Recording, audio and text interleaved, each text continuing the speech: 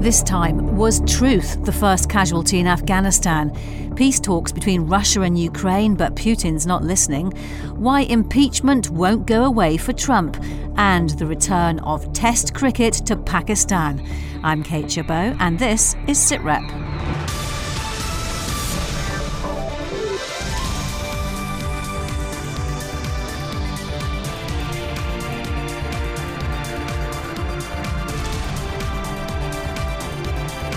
This is SitRep on BFBS with Kate Chabot.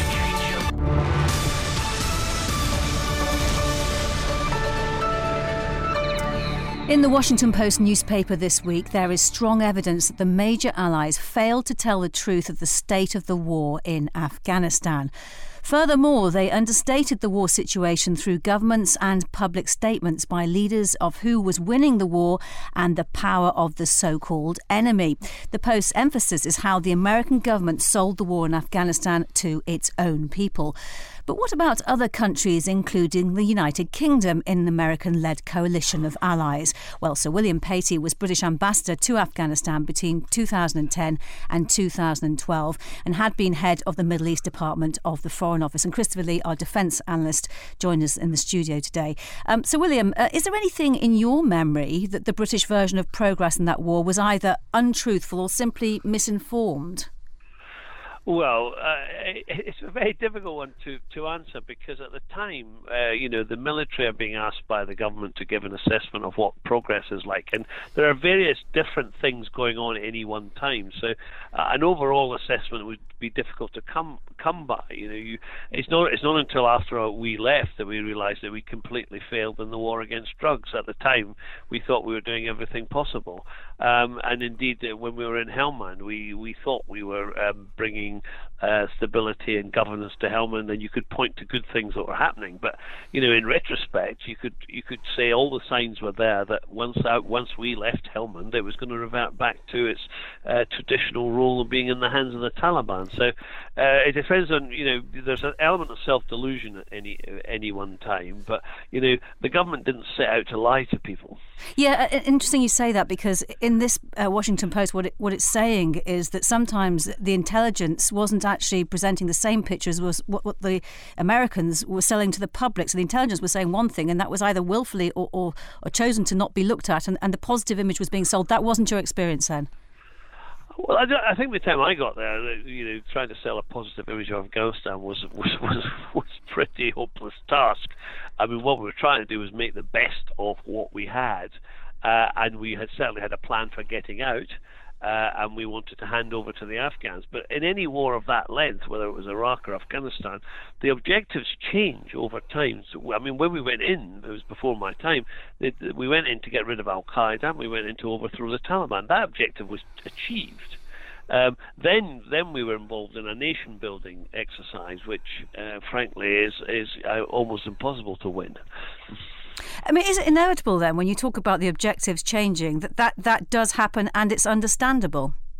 Yeah, I mean, it does happen, and often what I've found with politicians is that in order to convince the public that this is worth doing, because you're sending your young men and women overseas and they're dying in numbers and they're coming back wounded and the cost of the war, you're never going to convince people that's worth doing unless you put the best positive spin on it, if you like. I hate to use the word spin, but you're not going to convince the British public this is worth doing if you're on the one hand on the other.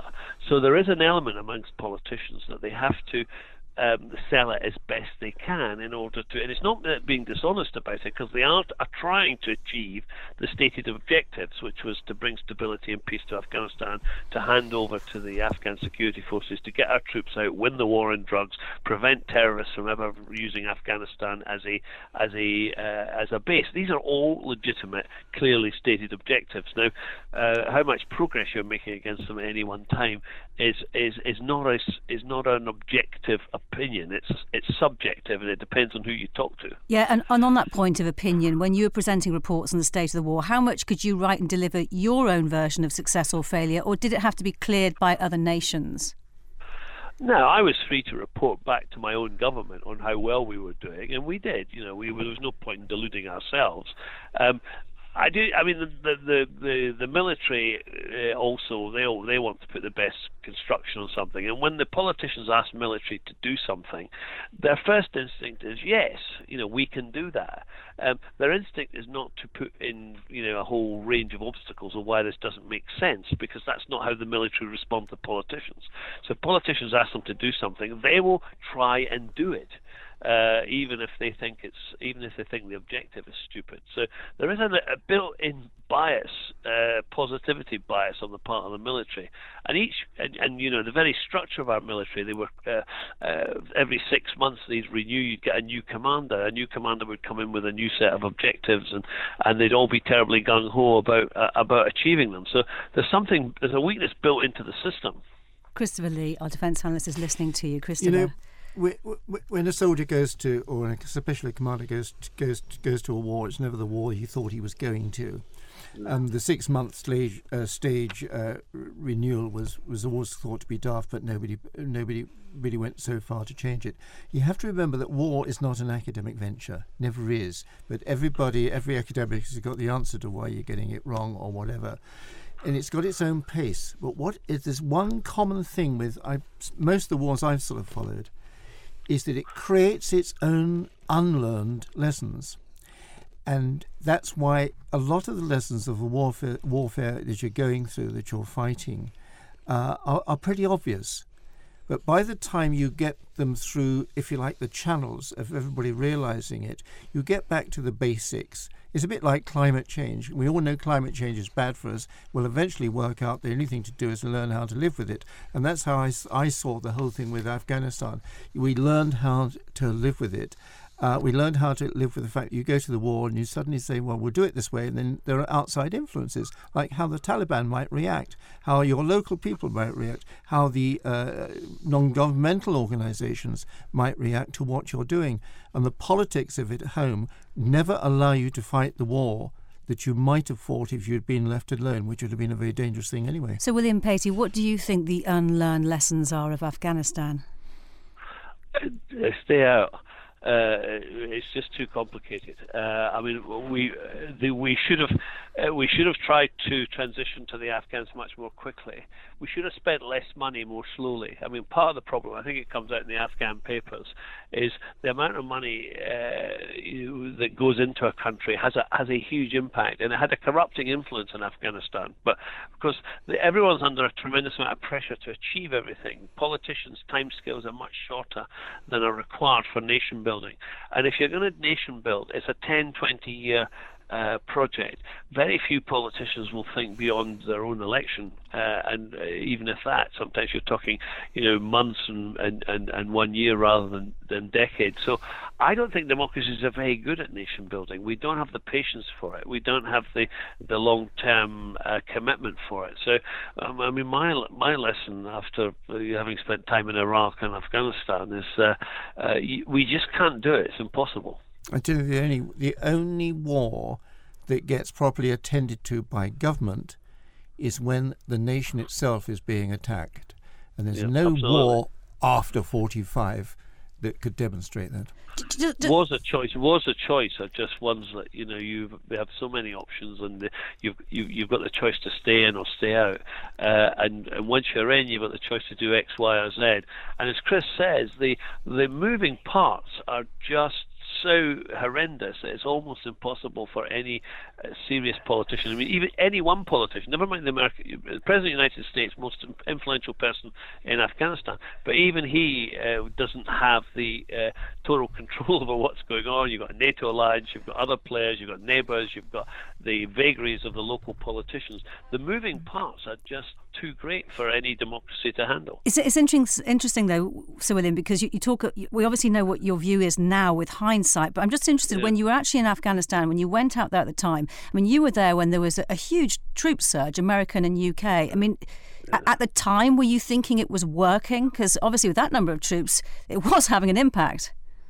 It was certainly having an impact. I knew the drugs wasn't working, and we were wasting money on that. I mean, there were times when there was pressure for us to try and take Sangin. up in the north, and I do recall saying that was a waste of time. I said, even if we managed to hold it now and lost all these troops, we'd never be able to hold it in the future, and the Afghan government would never be able to hold it. So sometimes there are certain things that are obvious, but certain things are not up for discussion. I mean, it wasn't up for discussion that we pull out of Helmand, for instance, and leave it to the Taliban. That wasn't up for discussion, even if that would have been a sensible thing to do, because that doesn't work. You've got other constraints. We're there to support the Afghan government. We are making the best of it. So even when you know things probably are not going to work, the policy constraints and the other constraints force you to make the best of it, even if you think it's not going to work. Any regrets? No, I mean, I just regret that, well, I have one regret, one big regret, that we didn't make more of corruption at the time, and we weren't prepared to put things on hold unless corruption was dealt with, because that's the biggest constraint in Afghanistan now. And I know why we didn't, because you can't pull the whole house down around you just because your Afghan interlocutors refuse to play by the rules you set. But I think if we'd been tougher on corruption at an earlier time and be prepared to move more slowly, we might have made more progress. So William Patey, former ambassador to Afghanistan, thank you. Sit Rep with Kate Jabbar. Still to come, the modern Royal Navy taking its place and its cod in fishery protection. BFBS Sit Rep. For 5.5 years, there's been fighting between Ukrainian forces and Russian-backed rebels. But is there a chance this could now end? This week, Russian President Vladimir Putin and Ukraine's Volodymyr Zelensky met face-to-face in Paris. They have agreed to implement a full and comprehensive ceasefire in eastern Ukraine by the end of the year. Well, Jonathan Isle is International Director at the Royal United Services Institute. Jonathan, just describe the situation on the ground in Ukraine at the moment. The reality is that the war that started in 2014 continues. People die on a daily basis. Over 14,000 people have been killed. Two large enclaves of ethnic Russians supported by the Russian government and paid by the Russian government are refusing to accept the writ of the central government in Ukraine. And the country, Ukraine itself, is under constant pressure. Its own government has admitted today that up to 10% of the country's national wealth may have been lost as a result of this war. So we have this deal that's been announced. Do you think they can make it work? Well, we've had over the last 5 years no less than 20 different ceasefire agreements, and all of them have failed. So we have to wait and see whether this one is going to be the one that would deliver at least a modicum of stability. But almost everything else remains unsettled. For instance, the Russians have not accepted to withdraw any of their forces, all the military equipment positioned on the territory of Ukraine, and they have not accepted that the authority of the Ukrainian state could return to these rebel territories, insisting instead that Ukraine itself should negotiate with the rebels and agree first to elections of the warlords in these two zones before there is any discussion about the settlement. So I think what can be said is that there may be a slight chance that the violence will stop, but past record is not very encouraging. Yes, from what you say, it does rather seem that Russia's got a lot more out of this than Ukraine. Well, clearly President Putin has succeeded yet again in his time-honored method of claiming to be both an impartial observer and mediator in the Ukraine crisis and the chief perpetrator of the crisis. So it may look like a tactical victory, but it's not more than that, because ultimately what the Russian president wants is the lifting of the economic sanctions imposed on Russia by the European Union. And that has not happened. So he has made a step in public relations terms. He has not changed the situation or the pressure on Russia. And the talks were held in Paris, hosted by France and Germany. What interest do they have in this? Is it because it's a European security dilemma? Well, everyone claims that this is an open running sore in Europe, as the French President Emmanuel Macron put it. But the reality is that both France and Germany have very different interests in that. The French president wants to settle the issue because he believes that Russia should be brought into the European family and sees the future of the world as one of a confrontation between the US and China, in which the kind of confrontation in which the Russians should be on the side of the Europeans, as the French president puts it. The German Chancellor, however, sees it quite differently. Angela Merkel is very doubtful about what can be achieved to the Russians and is acutely aware about the fears of the East Europeans about getting a settlement with Russia which acknowledges a Russian sphere of influence in Ukraine. Both the French and the German leaders were in Paris for this meeting, but there is quite a divergence of view between the way the French see it and the way the Germans do. How do you see this issue progressing? Well, at the moment, it's unlikely that this will result in any kind of a solution.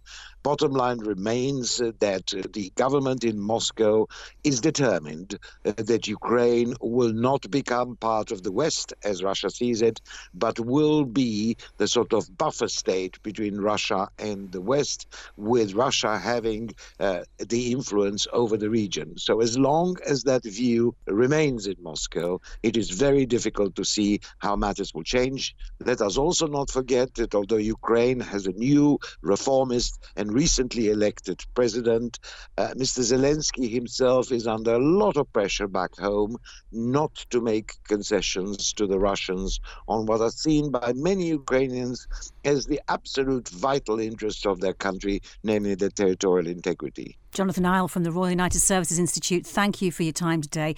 Christopher Lee, why is it so important what happens in Ukraine? Go and have a look at a map of Europe and look where Ukraine is. Is this huge country like an inflated milk bottle almost, which stretches from the Black Sea, roughly the Black Sea at one part, which is therefore Asia, right the way through and starts touching Western society, Western countries, with different views and differing views on how all sorts of things should be sorted, with the exception of warfare, because they didn't want to get involved. You don't have to go very far up before you get to the Baltic, and then the south is always in vision. In other words, the Ukraine represents the biggest issue, not just as military, but the biggest issue in the whole of Europe today. It is a big issue which a deflated Europe will find difficult to understand. The Germans understand very much because the Germans think Eastern Europe better to say than the French do. And the Germans understand that East Europeans will worry if the Russians get too big a hold on the Ukraine, whereas the French want it all settled so that it's not considered a problem. One thing to remember is what the Russians think.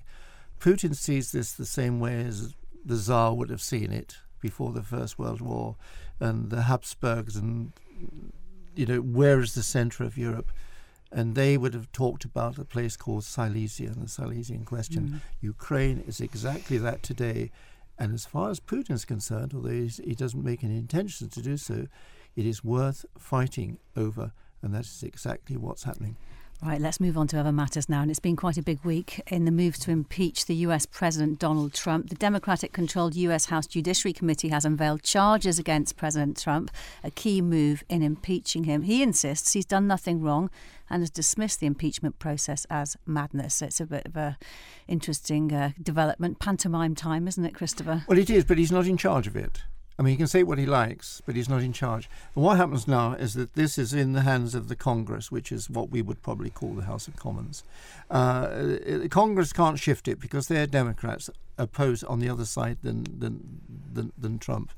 And so they will have to now find the evidence, and they've got two of the charges. This word impeachment is another word for charge. They've got two charges against him which they believe will stand up, and they will go to the High Court. And the High Court is the Senate. The Senate is full of it's full of Mr. Trump's own people, the Republicans, and so they'll bin it.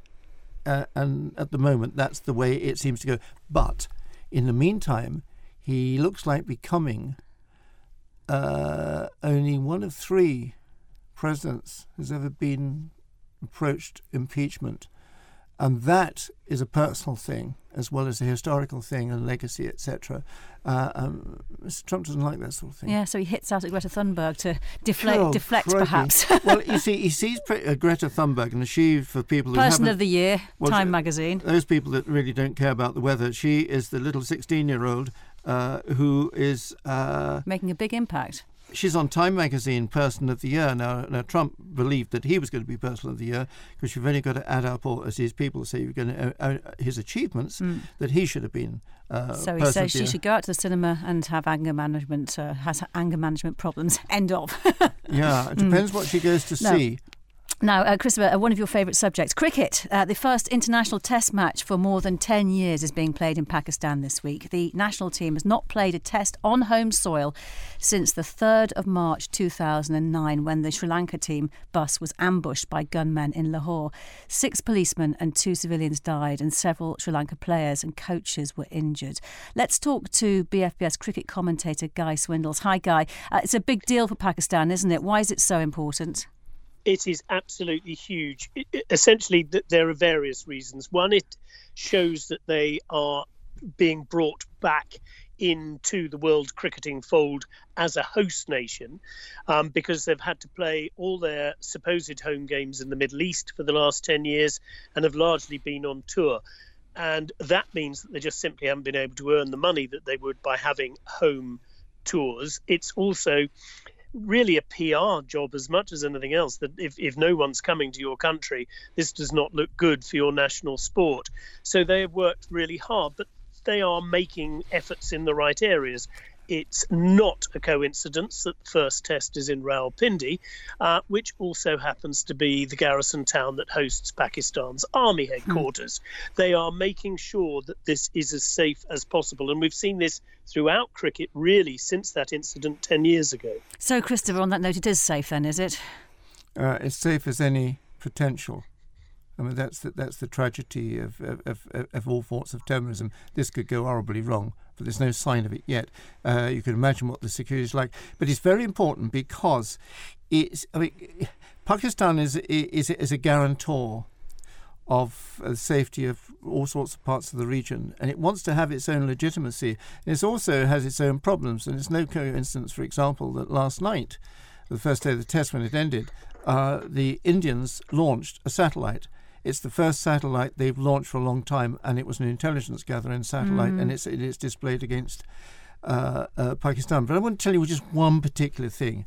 Isn't it not surprising, or isn't it pretty wonderful, that this has come about when the Prime Minister of Pakistan is one of the best all-rounders, Imran Khan, that I ever saw. You should have seen him from the sea end at Hove. You'd be happy, yeah. Guy, 2012, the British Army went out there and played the first international team since the attack. Obviously not Test cricket, but did it make much impact at the time? It did make an impact at the time because it was a team travelling to Pakistan playing.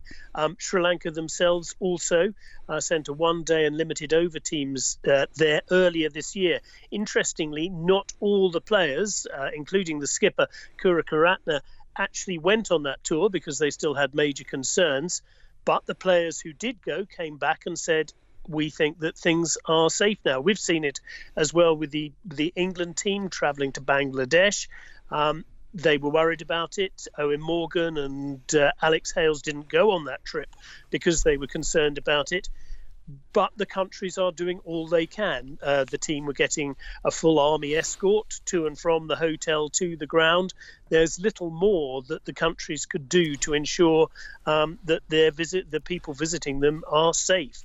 And just as you were saying, that is where we are in this part of the world. But this is a test match, and a test match goes to the heart and the pride of a nation, whereas visitors don't. Incidentally, that incidental visit of the Sri Lankans earlier, there was a bombing in Lahore, at the time they were there, which just shows how vulnerable they are. Guy, when will England play there?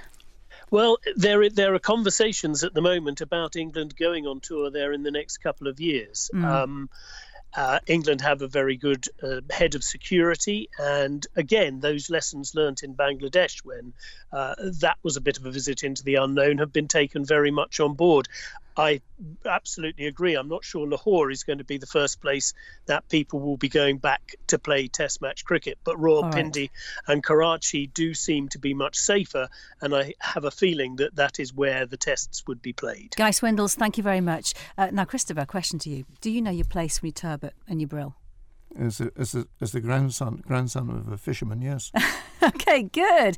Because for some in the Royal Navy, it's essential to know the difference. They are the marine enforcement officers with the Fishery Protection Squadron. They're trained to inspect trawlers in British waters to ensure they're fishing legally. But to qualify, they need to know their fish, as Rebecca Ricks reports from Plymouth. It's 5 a.m. and we're at Plymouth Fish Market. It's the classroom for the latest batch of Royal Navy officers to go on fish course. Leading the way is Lieutenant Commander Kate Scott. So my job's the Fishery Protection Inspector, so I am the Royal Navy link between the Marine Management Organisation and the Fish Protection Squadron, and basically we run the Fish Protection Squadron course to enable our marine enforcement officers to understand fish ID. So when they go and do their fish boardings, they can actually identify the fish, and therefore they've got some form of credibility when they're talking to the master of the fishing vessels. On the market, they sell everything from turbot to brill, monkfish to rays. There's only two of these fish with underslung jaw. Pollock's one of them. For some of these officers, including Sub-Lieutenant Alex Sharp, it's the first time they've got hands-on with fish. Initial reactions were, it stinks, it's not great, but once you start to feel the fish in your hands and you kind of start to see the identifying features yourself, it does help with your fish recognition a lot, and it's really useful when trying to do this job. But it isn't to everyone's tastes. Lieutenant Chris Gray is less of a fan. I just hate fish, really. We've just been seeing what the daily catches have been, seeing how they process it, seeing all the different types of fish that they catch, and sort of getting an idea of what sort of yields they're getting in Plymouth. Red Sea. Cooch's bream. And there's a serious reason why this all takes place.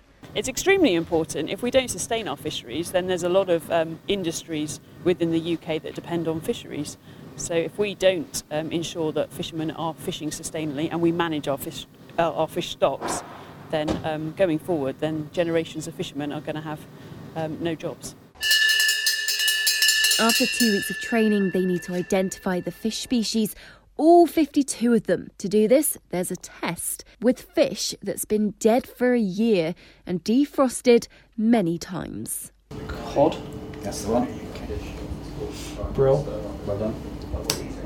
Which? Great. It's just about the identifying features, making sure that you can list them off in your head. And yeah, it felt like it went okay, but let's hear the results first. Yeah. You might have to pick it up. Okay, so we had horse You might have there. to touch it. Well, it's got teeth. Okay. Right, so it's got teeth. Still not got a clue, really. Well, I could sort of name a few rays and skates. Didn't know there was as many rays and skates as there are actually in the UK. So yeah, you can name the ones with the fawns on the back. And I know mackerel. They're quite pretty fish. Got like some nice stripes on them. Some have done better than others. We will add all the totals up in the classroom, add them to their final test result, which they'll do on Thursday, and then we will have top fish, as we call it, and they'll get a little cup. For those who pass, this isn't the end of their training.